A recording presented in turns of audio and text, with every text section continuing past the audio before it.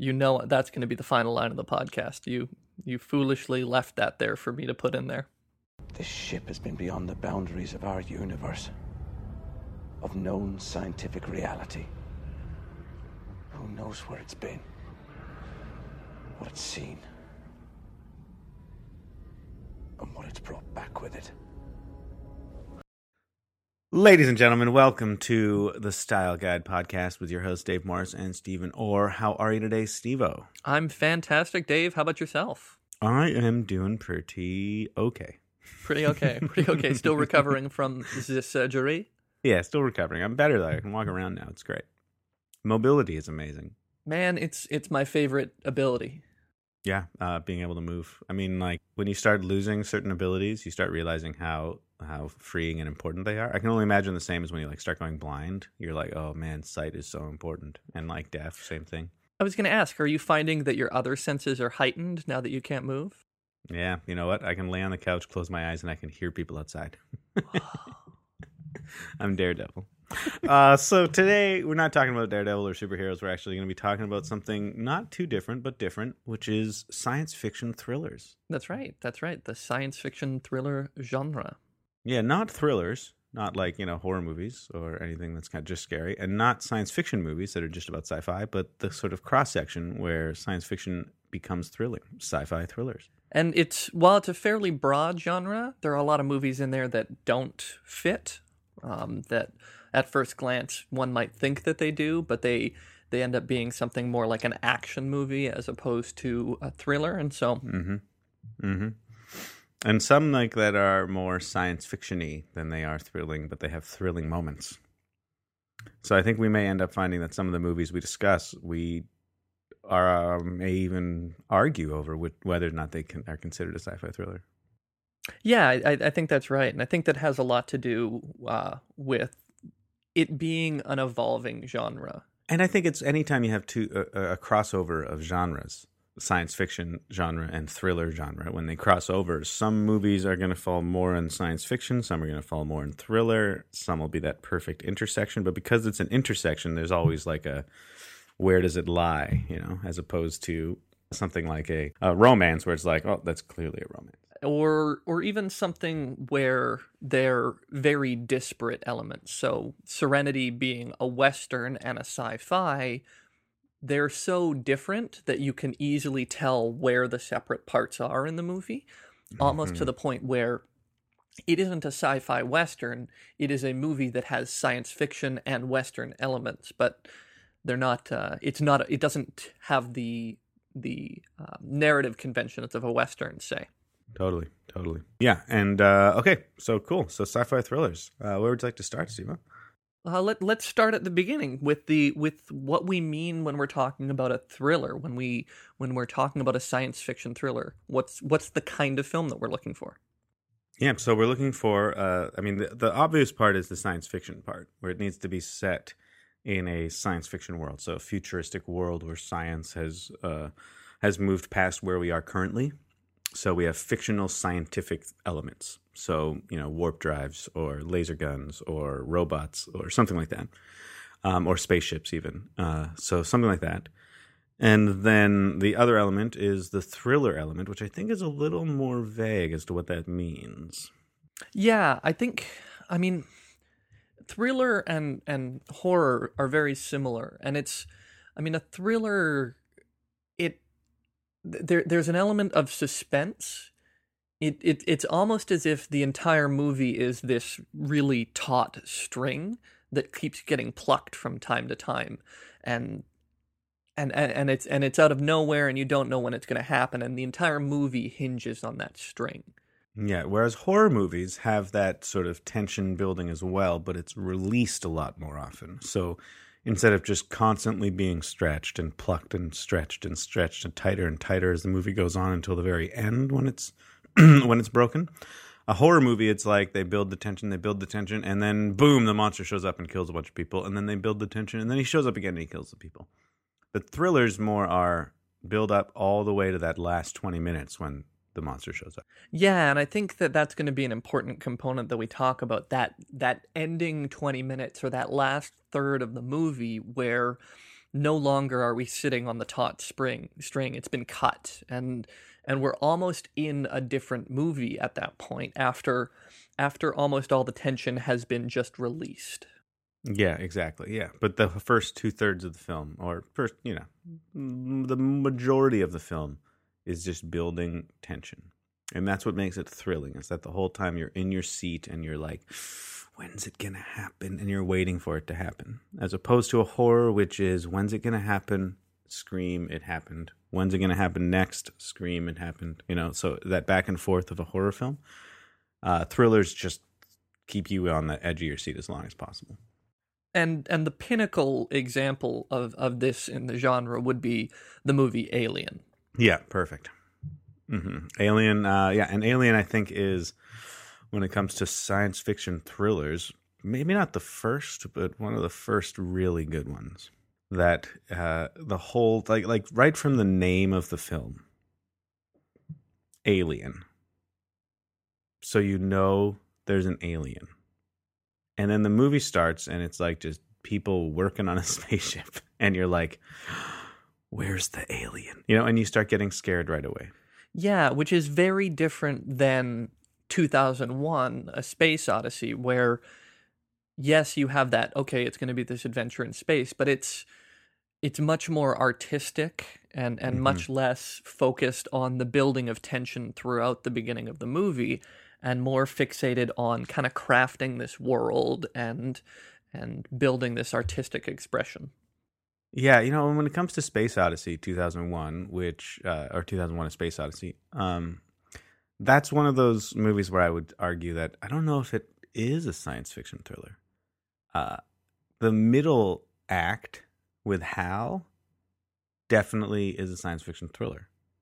But then it's sandwiched between this first bit with like a bunch of monkeys screaming and people talking about a mission to space or something, and then ends with this weird acid trip sequence of him evolving to the next stage of humanity, or whatever happens at the end.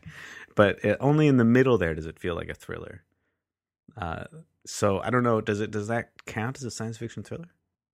Well, I mean, like, the thing about that movie is that it is building towards the release of tension that we're going to get towards the last, the end of the second act of the movie. And the third certainly does go off the rails in a different and weird direction. But I think that we can see in there the first germs of the science fiction thriller genre. But I think you're right to point out that it isn't fully a thriller. And you know that because the opening of that movie is anything but thrilling. Yeah. Right? The opening of that movie isn't about building tension so much as it's about being artistic. And making us ask questions.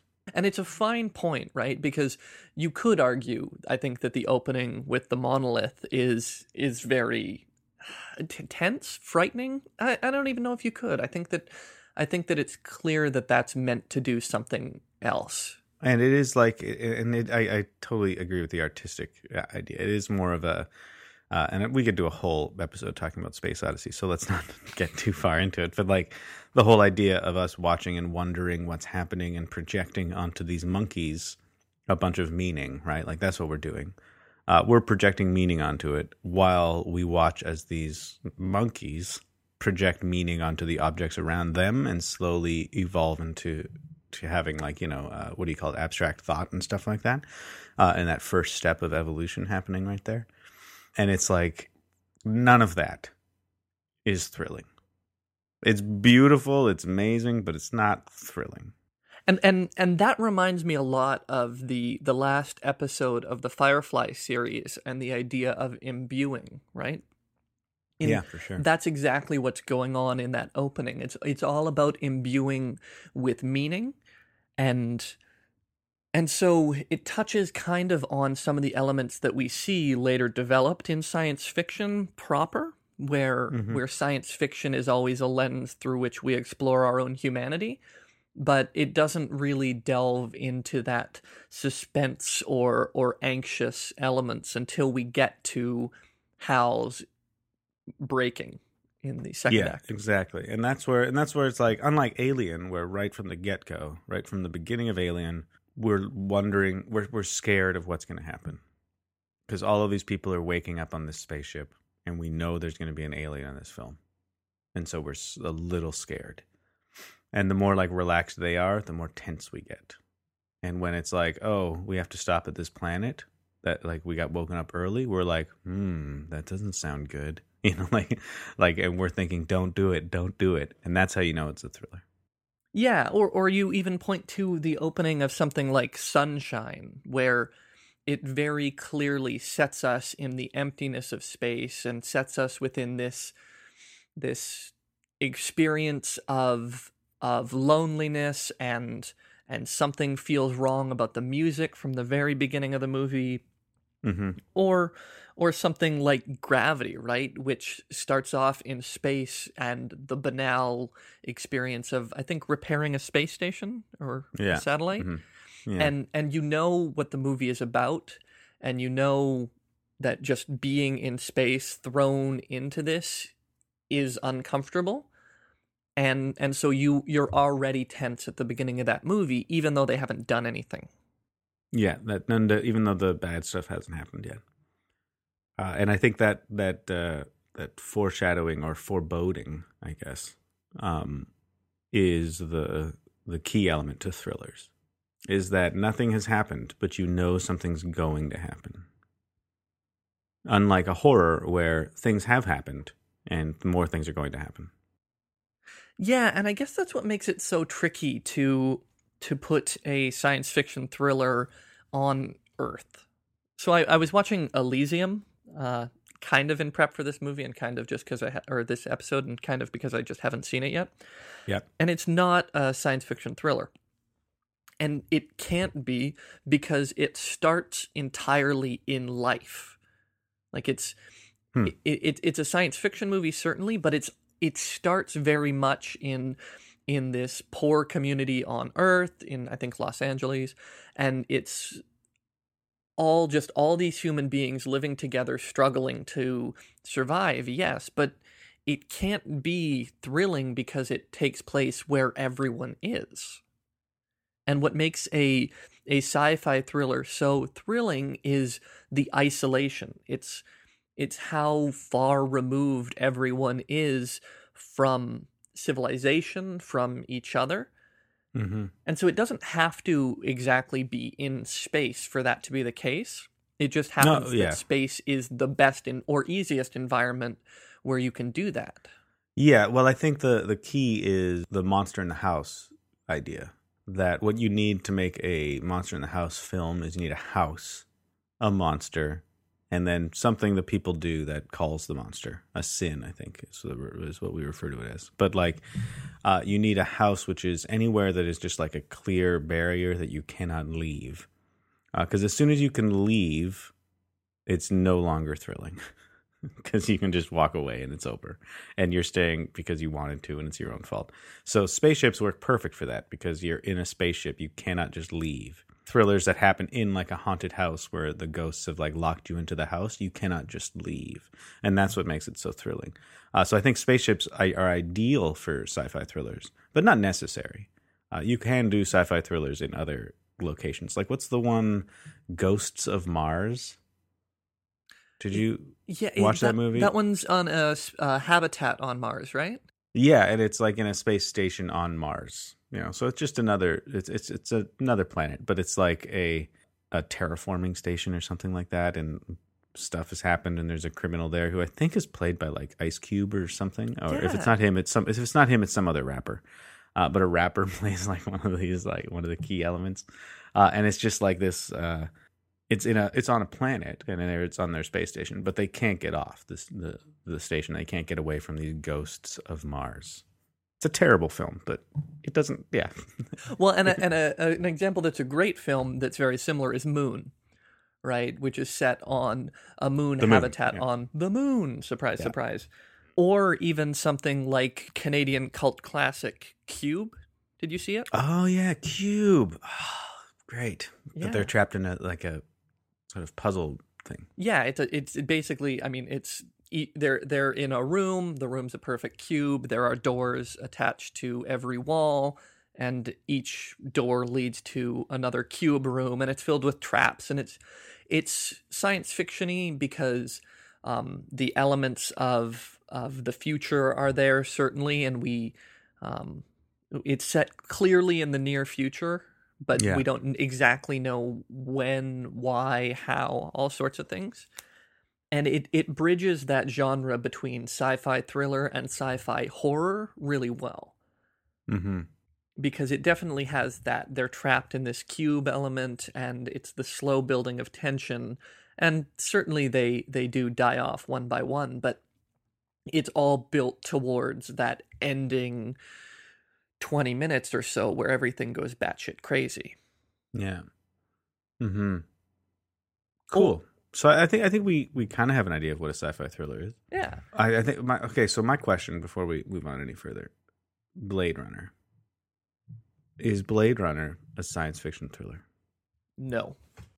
No, it doesn't have a slow building of tension throughout? It does have a slow building of tension throughout, certainly. Okay. But what motivates the character to act? Yeah. I think I agree that it's not a science fiction thriller, but it's definitely science fiction. Yep. And it definitely has thrilling moments, but he's not really trapped anywhere. Like he could just walk away still for most of the film. So he is doing it by choice, and he's like trying to hunt down these replicants and stuff like that. So I think it's more, I think the term people use for it is neo-noir, whatever that means. Yeah. Because it's more like a detective story. It's like a sci-fi detective story. But it does have thrilling moments to it. But it's not a sci-fi thriller. That's not the kind of thing we're looking toward. We're looking more toward Alien, Prometheus, Event Horizon, those kind of films.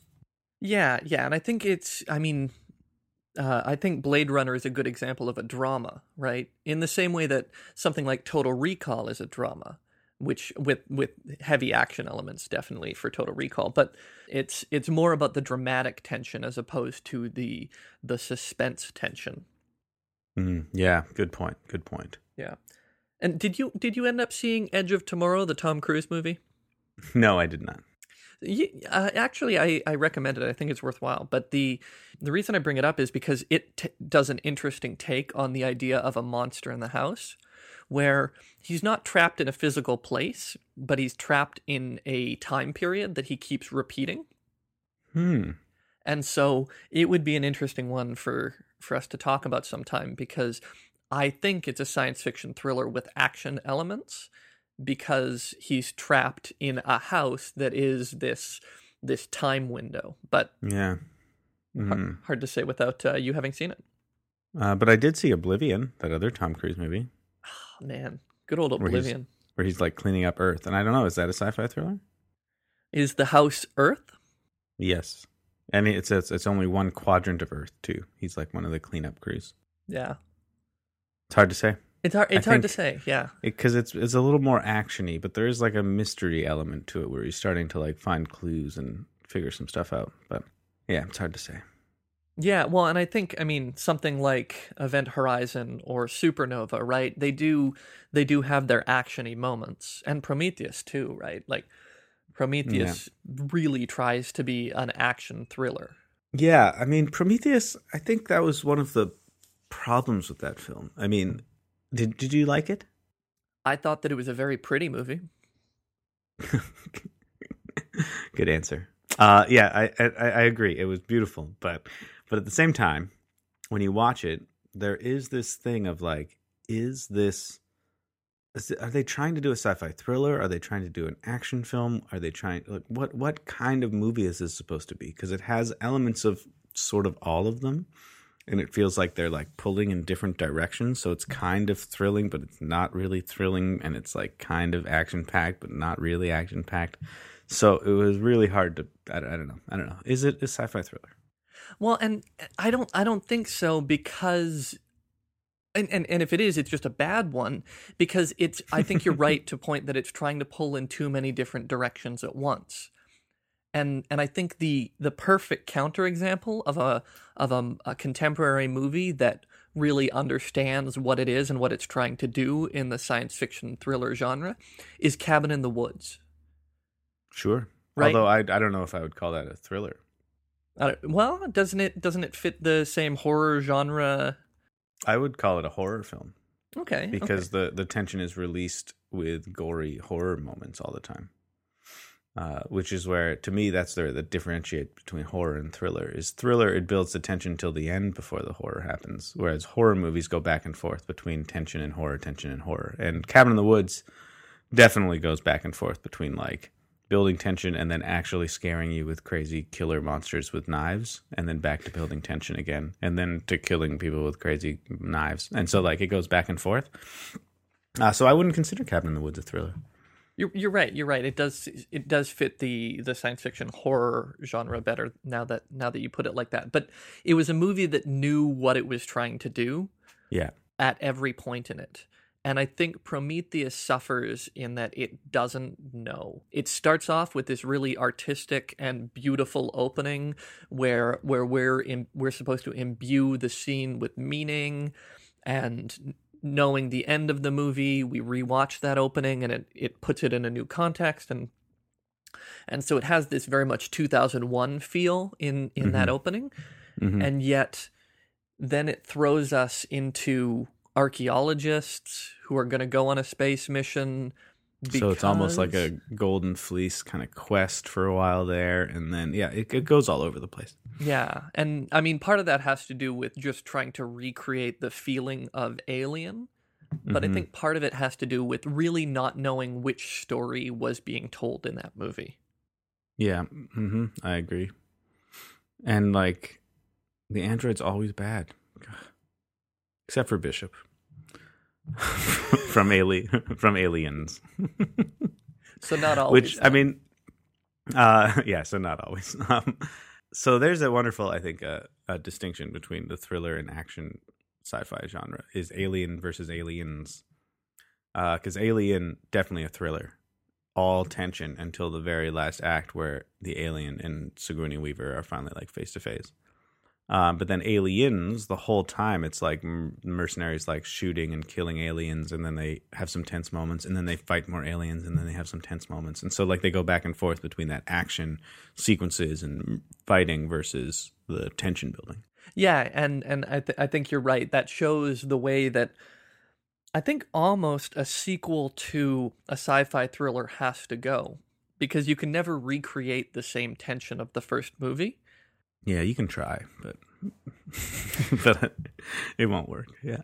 Well, I mean, and a good example of that would be Hypercube, the sequel to Cube, which tried very much to recreate the same sort of tension and just up the stakes and up the crazy, but then it moved full-fledged from thriller to horror very, very quickly. And it's because one of the most important parts of a science fiction thriller is the weirdness of the situation. We as an audience are uncomfortable watching it because it isn't, we're not sure where it's going or what exactly to expect, but the characters are also acknowledging how strange it is for whatever is to be going on, and they are out of water as well. They're out of their comfort zones, and it's hard to replicate that same experience with a sequel. Yeah, because in the second time they've already done it once, so they're not out of their comfort zone. Unless you do it with a whole different cast going through the same experience, right? Then you could still try and pull it off, which is what Prometheus more or less tried to do. Yeah, but they failed for other reasons. Right. Yeah, something else to bring up before we get into our criticisms and or loves and hates of sci-fi thrillers is the science element. And this, I think, is another great distinction between sci-fi thriller and horror, just plain horror, is that science is the quote-unquote villain or something scientific as opposed to something magical or monstrous. So in Alien, it's an alien, like it's not a monster or like a demon or something magical. It's an actual life form. right? Science. In Moon, it's like this idea of cloning and stuff like that. In Sunshine, it's the sort of like space madness. Is that what you call it? Whatever it was. So like it's the idea that science is what's creating the villain. Space Odyssey, it's how this computer AI that's gone crazy. It's not like someone's been possessed by a demon and starts hunting people. And again, with Cabin in the Woods, it's more monsters are in it, not scientifically, genetically modified people or something like that, which would make it more of a sci-fi thriller. Like Oblivion is more of, there's aliens and they've like genetically modified people and stuff like that. So that's the science part of it. And once we start veering into magic, it no longer is a science fiction thriller. It's now just a straight up thriller. Okay. I mean, then I guess the obvious counterexample would be something like Event Horizon. Yeah, I was about to mention that too, because that's the one where and Event Horizon is a perfect example of that sci-fi thriller thing where the last 20 minutes is always ridiculous. Well, and so the first time that I saw Event Horizon, actually, I didn't see it. My parents had rented it, and I was in my bedroom down the hall, because it was after bedtime, I guess. I don't know. And I was sitting there listening to that movie while they watched it. And I have to say that is a horrific way to watch that movie, because at first it's just this, they're on a space thing and you're just like, okay, cool. There's not much tension. And then there's just lots of weird screaming and Latin chanting, and the devil is talking to people. And as far as movies that you're going to view without a visual component, Event Horizon is one that will traumatize you for a while. Yeah, and I'm gonna like, that movie was really thrilling the whole time through. You're actually like pretty scared what's going to happen when what they find on this ship that they're investigating, and it's all really creepy and stuff. But then as soon as it becomes like a hell dimension that opens and stuff like that, that gets the whole movie kind of falls apart at that point. But I would counter that by saying it's still science, because of the fact that it's another dimension that they've gone into, where this sort of monster comes out and possesses people, and it's not that the demon came because they did like some sort of ritual or chant or any kind of magic. It was that they were messing with science to an extreme and accidentally opened a dimensional portal, which to me is science fiction. Well, and that, I think, points to one of the key components. It's not just the science element, but it's the element where we're using science to chart the unknown, to go places that perhaps human beings shouldn't go, or to uncover things that human beings shouldn't uncover. Yeah, and that is that idea of the sin. We've done something we should not have done with science. Yeah. We've decided to start cloning humans. Mm-hmm. It really is about our hubris. Yeah, and so Event Horizon is that they've dabbled in science to the point that they opened up a hell dimension portal. I can't even say it. It's so stupid. Well, and the best part is they kind of replicate this with Interstellar, but instead of it being, evil demons from hell, it's sixth dimensional godlike aliens. Mm-hmm. And I haven't seen Interstellar. Oh well, shit. Feel free to spoil it. I don't care. Okay, well, sixth dimensional godlike aliens are at the very end of it, and it's very confusing. Why sixth dimensional? So that he can time travel later on. Oh, cool. Yeah, because science, I guess. But yeah, science and taking it too far. Like in Sunshine, where they're trying to reignite the sun, like they are. I think, what's the name of the ship? Is it called Icarus? Icarus, yeah. Like the most, like, what a stupid name for a ship, you idiots. Like, but aren't they very clearly flying too close to the sun? Isn't that the whole? Or it's the Icarus I know, too, isn't it? But Icarus failed. Like they should have. It's like building a boat and calling it the Titanic. It's like you're just asking for it. You're just asking for it. You should totally read my master's thesis, because Icarus totally Did he? No, never mind. Maybe that was an early draft. He got cut. He got cut. Yeah, cut at the wings. But yeah, like the whole idea of that film, like that they're going to reignite the sun, which is clearly something that humans were not meant to do. You know, we're not meant to shoot bombs into the sun, and we should have died because our sun was dying. But instead, we went too far, and that drove us to space madness or whatever it is that causes the last 20 minutes of that movie. Space madness, or was it just looking at the sun for too long is what makes you go crazy? Well, I mean, it's kind of that combination, right? It's that heightened isolation and the emptiness of space, and then the continual, like, there's a religious element to it, right? The closer you get to the sun, the closer you're getting to God and the experience of God and all sorts. Like there are heavy religious overtones, just regular tones, just to tones, that movie. yeah. And that's the thing. Like, I love Sunshine. It's one of my favorite science fiction movies. But you're right, that last 20 minutes and how they get to that last 20 minutes are very confusing. Yeah, that's all I remember from that movie is at the end going like, what the hell happened? This was so good. Well, and it's such a fun crew, and it's such a fun cast, and it really plays with the ensemble, which is one of the things that I love about it, is that a lot of science fiction thrillers are rooted around a singular character, and it's mostly their journey. But Sunshine tries really hard to be an ensemble cast, and I love that. You know what my favorite sci-fi thriller is? What's that? Okay, well, let me backtrack that. I don't know if it's my favorite. It's like Alien is maybe my favorite, but this one is like my like more recent favorite. How about that? Okay, now that you've added a bunch of qualifiers, what is your most recent favorite science fiction thriller to watch on a Tuesday when Missy's out of town? Yeah, and that might not even be true still, but it's a sci-fi thriller that I liked a lot when I watched it was Solaris. I presume you're talking the George Clooney version and not the old artsy. I will talk both versions. Okay. So the original Russian film, I think it was Russian. Yeah, sure, works for me. Probably. Solaris, which was remade into the version with George Clooney.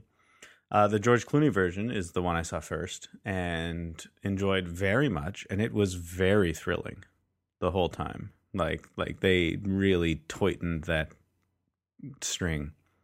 Toyton? Toyton? Yeah. Taut. They really tauted that string the whole time. And it was a fantastic kind of slow building, perfect thing. And then the release at the end and this whole it just kept getting more and more tense as it went on. It started tense and then got more tense and then more tense and then more tense and then more tense. And then I can't even remember how it ends. Pretty ridiculously from what I recall. Isn't there? No, I can't entirely remember. Well, since neither of us can remember how it ends, we can assume it ends ridiculously because it's a sci-fi thriller. And I love that I just said it was my favorite, and I can't remember how it ends. I really backtrack now. Maybe the first half of that movie is my favorite, but the old Russian version of it. Did you watch it ever? I did, yeah. Sorry, go ahead. Well, it's this beautiful, weird film to go and watch from today. Now I watched it without subtitles because the version I had was just the Russian, and so I just watched this movie for the shots, basically, and was trying to oh yeah, this is very similar to the George Clooney version, but it's hard to tell what the hell's happening in this movie at all. But it is ooh, scary. But so your two favorite films of all time, one, you haven't been able to understand any of the dialogue, and the second one, you have forgotten entirely how it ends. But you still want to say that it was your favorite thriller. Recent favorite. Okay. No, but the thing is that the original version, even in Russian, did not seem very thrilling compared to the modern day version. And I think that's part of what we were saying about how Space Odyssey was where we started to build on this idea of science fiction thrillers and how science and the way we use it can be really thrilling, at least in cinema. I'm sure in the science fiction literature, there's been lots of that. But in cinema, it was the first kind of movie that hinted at that sort of thing. And then as time has gone on, we've perfected it. And so the modern day Solaris, really, they've got it down, how to make a science fiction thriller movie. And how to make a good movie, you just put George Clooney in it. So they did both of those and had this great movie with a lot of like thrilling builds. Whereas the original Solaris, and maybe you've heard it you've read it, so maybe you know more than I do, but did not seem nearly as thrilling. No, and it definitely, and it couldn't have. There's no way it couldn't have. One of the only reasons that Alien still stands up so well as being thrilling despite its time period is the clever use of darkness, and the soundtrack was absolutely stellar. And then you don't see the alien till the end. Yeah. But it's very hard for that kind of that movies from that time period to be as thrilling, especially today. Sure, yeah, and that the quality of the film and stuff is just like so less that it's not nearly as scary. Yeah. But then you watch something like Psycho and you're frightened the whole time. Not a sci-fi thriller, but thriller. It's true. And you could maybe claim it's a science fiction thriller because it's about a guy who's had like a psychological break, but what? And he has multiple personalities, and he's like, so it's kind of science-y, but there's not much fiction to that science because he is a crazy person and they exist. Dude, I don't know why you wanted to make Psycho a science fiction thriller. I'm just saying you could make a case that because it's about like psychology is the element that turns him into a monster, so to speak. On behalf of everybody listening to the podcast right now, I call bullshit. Well, there is nobody who agrees with you. But like the fact that in his head he has his mother, and so he goes back and forth between his mother and himself. That's kind of science. Is that not science? I don't think you understand what the word science means. Yeah, I do. Psychology is a soft science. So can we call Psycho a soft science fiction thriller? A social science fiction thriller. A social science fiction thriller. Oh, the social sciences. We've created a new genre that no one will watch these movies. Yeah. Anyway, sorry. So that's my favorite sci-fi thriller that I can't remember and have never seen in English. Which one's your favorite? Well, I want to say, Sunshine is definitely up there. The problem with Sunshine is that it falls victim to the same thing that every science fiction thriller I've ever seen does, and it's that it has no idea how to end the movie and just goes crazy. Yeah. Which is what happens in Alien, but Alien, it does it very methodically and carefully. It doesn't go unhinged, it just radically changes what happens or what's going on in the film. Yeah, because she's the only one left. And gets back and looks like she's successfully escaped, and then the alien is in the escape pod. Yeah. And so it's like, it's back to thrilling. We thought it was over, but it wasn't over. Yeah, whereas something like Event Horizon or Sunshine, doesn't Solaris end with him deciding to stay with his alien wife, and it gives him like visions of what his life could have been with her? Sure. It's something weird like that, and same with Cube, and same with Edge of Tomorrow, and all these sorts of movies, and Interstellar. Like they can't really figure out how to end the movie, and so it gets super weird. Yeah. My favorite science fiction thriller that manages to work as a cohesive whole would be Ex Machina. Yeah, Ex Machina, which I just watched. Yeah, I just watched it too, and I have to say, I wasn't expecting a science fiction thriller. I wasn't actually expecting very much because having been off trailers for a while, I didn't know exactly what it was about. Mm-hmm. Like I knew it would be about the creation of a robot, and that was all I had. Yeah. Well, all I had was you texted me and told me that I should watch Ex Machina for our science fiction thriller episode. And so I started it with this idea of it being a science fiction thriller, and it was frightening the whole time. Well, and it does a really good job of being tense immediately, basically. You're uncomfortable throughout the whole movie, and And it's fun because it's one of those movies where if I recall, you kept trying to predict things and you kept being proven wrong throughout it. That was your experience? My experience was I knew there was going to be a twist. And Right. it was so obvious that with an artificial intelligence kind of movie, there's got to be a twist. One of them's like the other, he's a robot, or someone else is a robot as well, or something like that. And so I kept trying to predict the twists because that's what my mind does.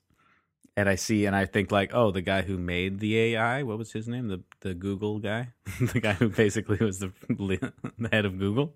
What was his name? I can't remember. I can't remember his name either. But I was like, oh, he's an AI, and this is the real Tesla, or the real Turing test. And then it was like, nope, totally wrong. Totally wrong. And then it's like, ooh, maybe he's a robot, and like he doesn't know he's a robot, and that's the Turing test. And then he cuts open his wrists and stuff, and it's like, nope, definitely not a robot. Like, so it kept like twisting and changing on me. Yeah, well, and it leaves that mystery throughout the entire film. Partially, before we even know that there's a mystery, before we know what the mystery is, we know that something is weird, right? It takes place in this secluded, hidden mansion up in the mountains, far away from civilization, which is weird in itself.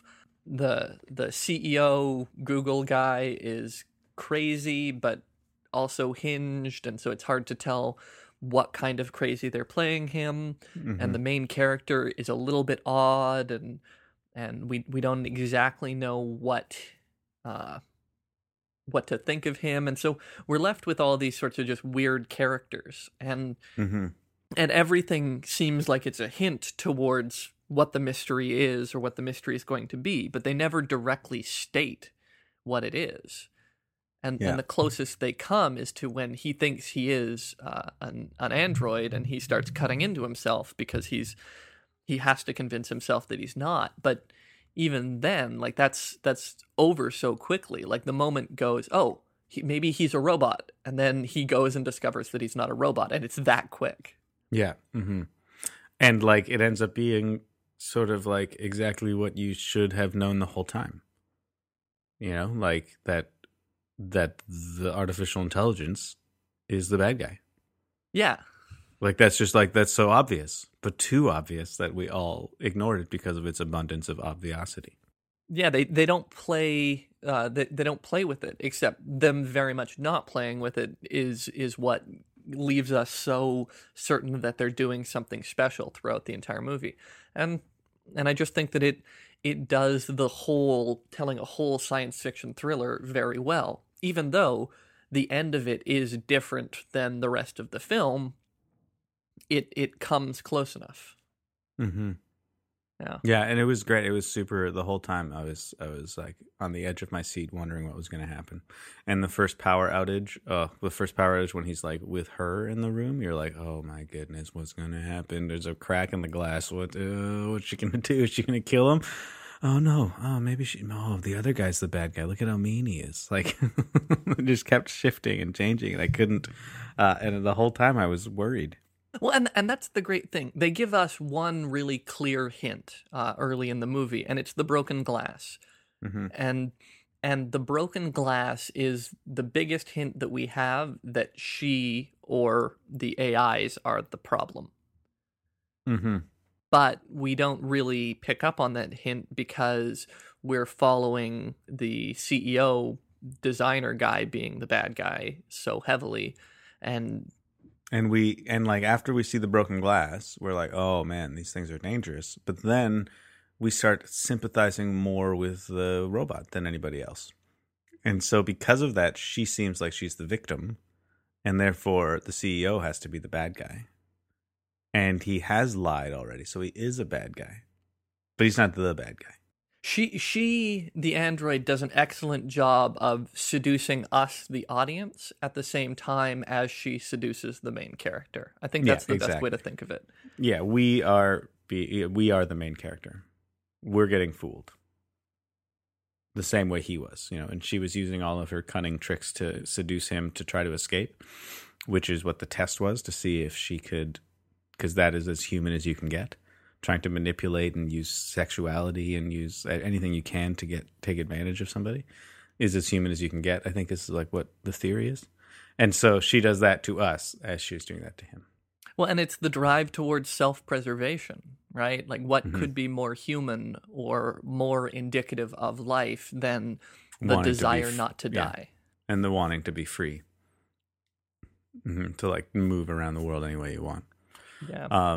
Yeah, because you can totally see it. Like the actress is adorable, right? So right away you're like, oh, she's adorable, and the robot is sweet and wants to draw, and is curious and is like this innocent childlike thing. So you obviously just want to protect them and take care of this person.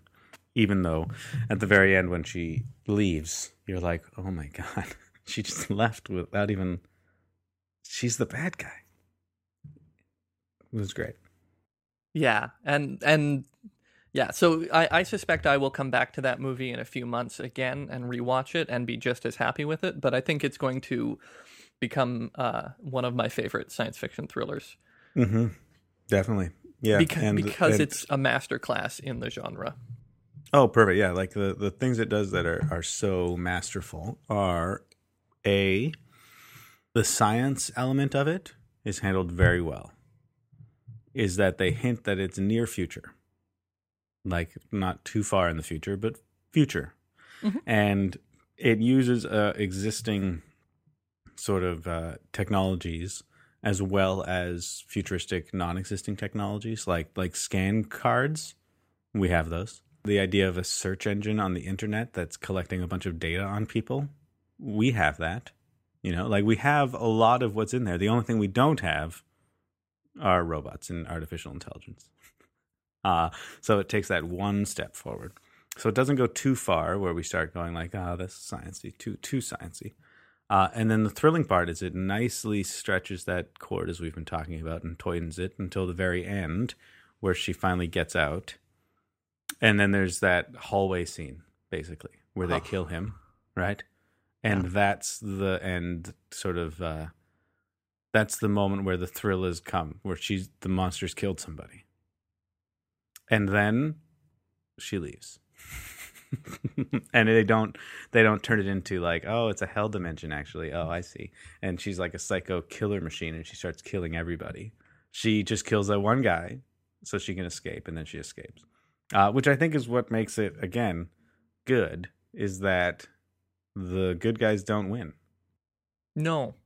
So it means that there doesn't have to be this ridiculous fight sequence at the end where they fight against this hell dimension devil person and escape, or they fight off these crazy aliens on a planet and then escape. Like there's no escaping. In fact, the monster gets away, which is what makes it feel less ridiculous. That's the thing. She kills Nathan. That's his name. She kills Nathan, and she doesn't directly kill Caleb. She just leaves him locked in the mansion to die on his own eventually. But it's really small, her crime. Yeah. There's no scope to it because she's just doing what she needs to in order to survive. Yeah. Which is very different than what we get in maybe Alien, but even in Alien, right? Or Prometheus or something like that, where the killing is gratuitous. The killing is for the sake of killing, as opposed to necessarily just because it needs to in order to exist or survive. Mm-hmm. And the sins that the humans commit in Ex Machina, their punishment is equal to their sin. So Nathan, who creates life, gets his life taken away. Right? He tried to be God and created a whole artificial life form, and that artificial life form killed him and took his life away. So it's equal. And what's his name? The guy, the young kid, Caleb. His crime was that he betrayed someone's trust. Right? He was supposed to be helping analyze his robot, and instead ends up helping it escape. And what his punishment is that he ends up, but his trust, he's betrayed and he ends up trapped. So like it it's equal. It's not too much punishment for the sin. It's the right amount of punishment for each of their sins, which makes it feel like the thrilling aspect of it is perfect. And I think that's a fantastic way to do it. Their crime and their punishment are equal to each other. Mm-hmm. It wouldn't have been as fitting if Caleb were to have been killed by her. Instead, what happens was Caleb opened all the doors and betrayed Nathan, so she locked all the doors and betrayed Caleb. It's perfect, yeah, and that's where that and I think that's what makes the ending not become ridiculous, right? Like an Alien, the ending does not become ridiculous. You know, she was the one that didn't want to break quarantine and let him in. Everyone else said, "Screw it, let's break quarantine to let him in," and because of that, they all die because they broke the rules, and she doesn't die and manages to blow the alien out the airlock, which perfectly mirrors her decision at the beginning of the movie to not. That's the fact that she didn't sin. She did what she originally wanted, which was to get the alien off the ship. Unlike something like Prometheus, where their like sin was like wanting to figure out stuff or whatever. Like, I don't even know. That movie was such a mess. Let's Event Horizon.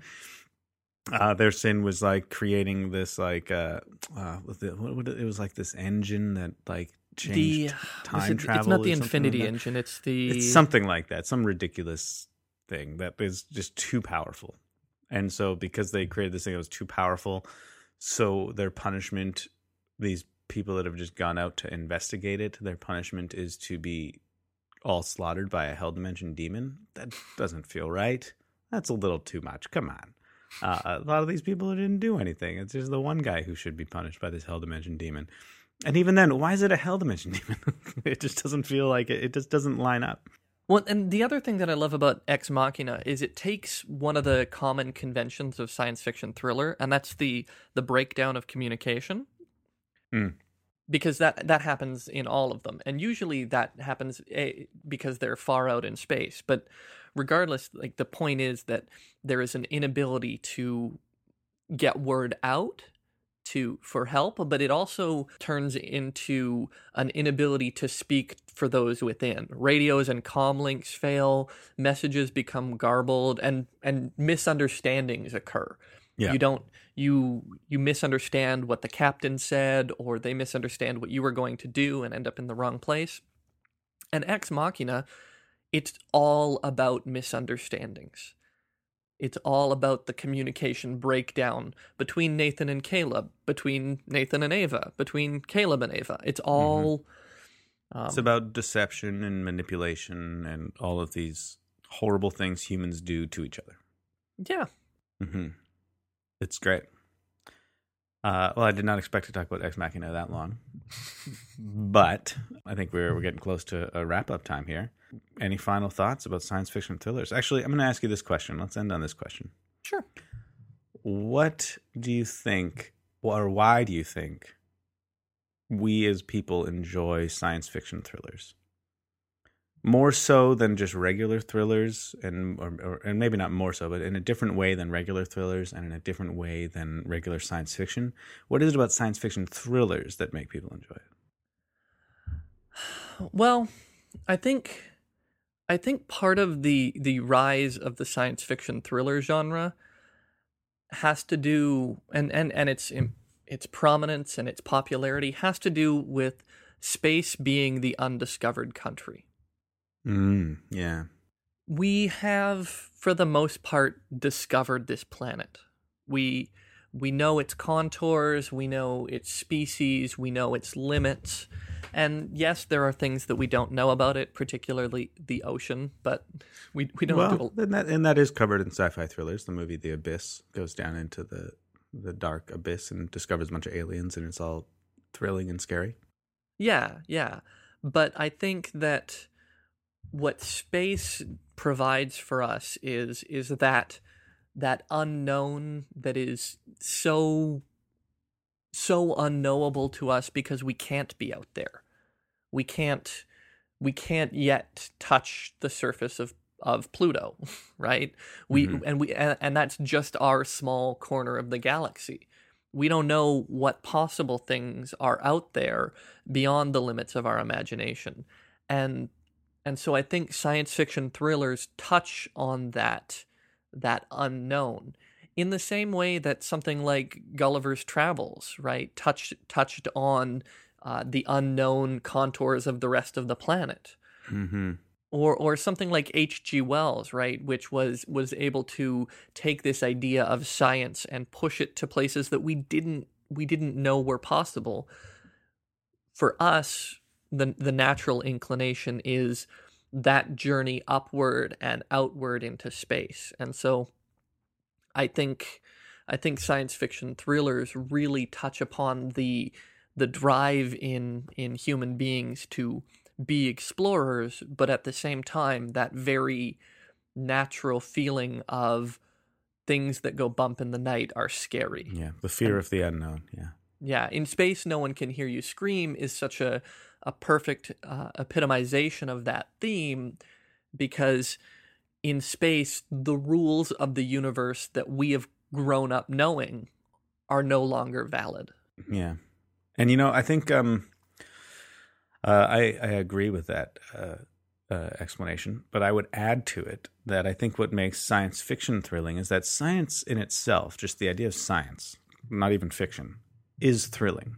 In the other word for thrill, like exciting, like we're on the new horizon of everything when we're using like the scientific method to discover and create things.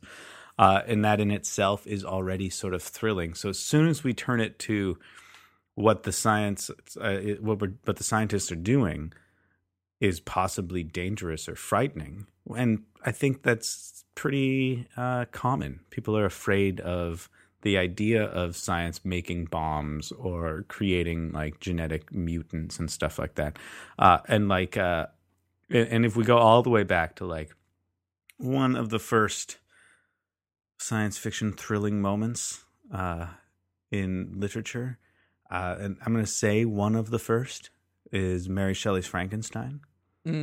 Yeah. Where you wouldn't think of it necessarily as a science fiction thriller, and I mean, maybe it's not even a thriller, maybe it's a horror more so, but I feel like it's a thrilling novel. And that in that film and novel, the story of Frankenstein, science is being used in a way that frightens all of us, and it could be possible. And we don't know whether or not it's possible. So it's that fear of the unknown again. We don't know what science can do. So therefore, whatever science is trying to do could be frightening, as well as exciting. I think the best example or best way to put a point on that is the difference between Frankenstein and Dracula. Yeah. I think you're really right to pinpoint Frankenstein. Yeah, Frankenstein is scientists using things that we don't understand to create monsters, whereas Dracula is the universe's magic creating monsters that we don't understand. And so it's less about science and more about magic, whereas Frankenstein is the science is creating this fearful thing. Well, and it's science is in a lot of ways about the dreams and hopes of humanity to be better.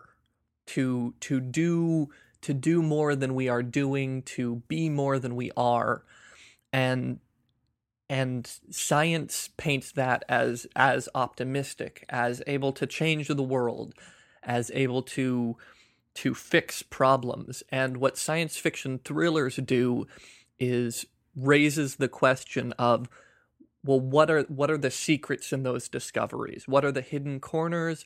What are the things that we don't expect that could come out of this drive for science?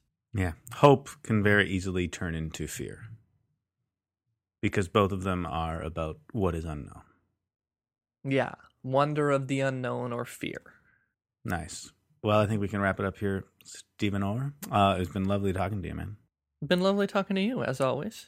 Yeah, and may your future be both thrilling and beautiful. You know that's going to be the final line of the podcast. You foolishly left that there for me to put in there. Which one? May your line. future be thrilling and humble. Yeah, that's all right. Okay. I'm going to stop recording. Me too.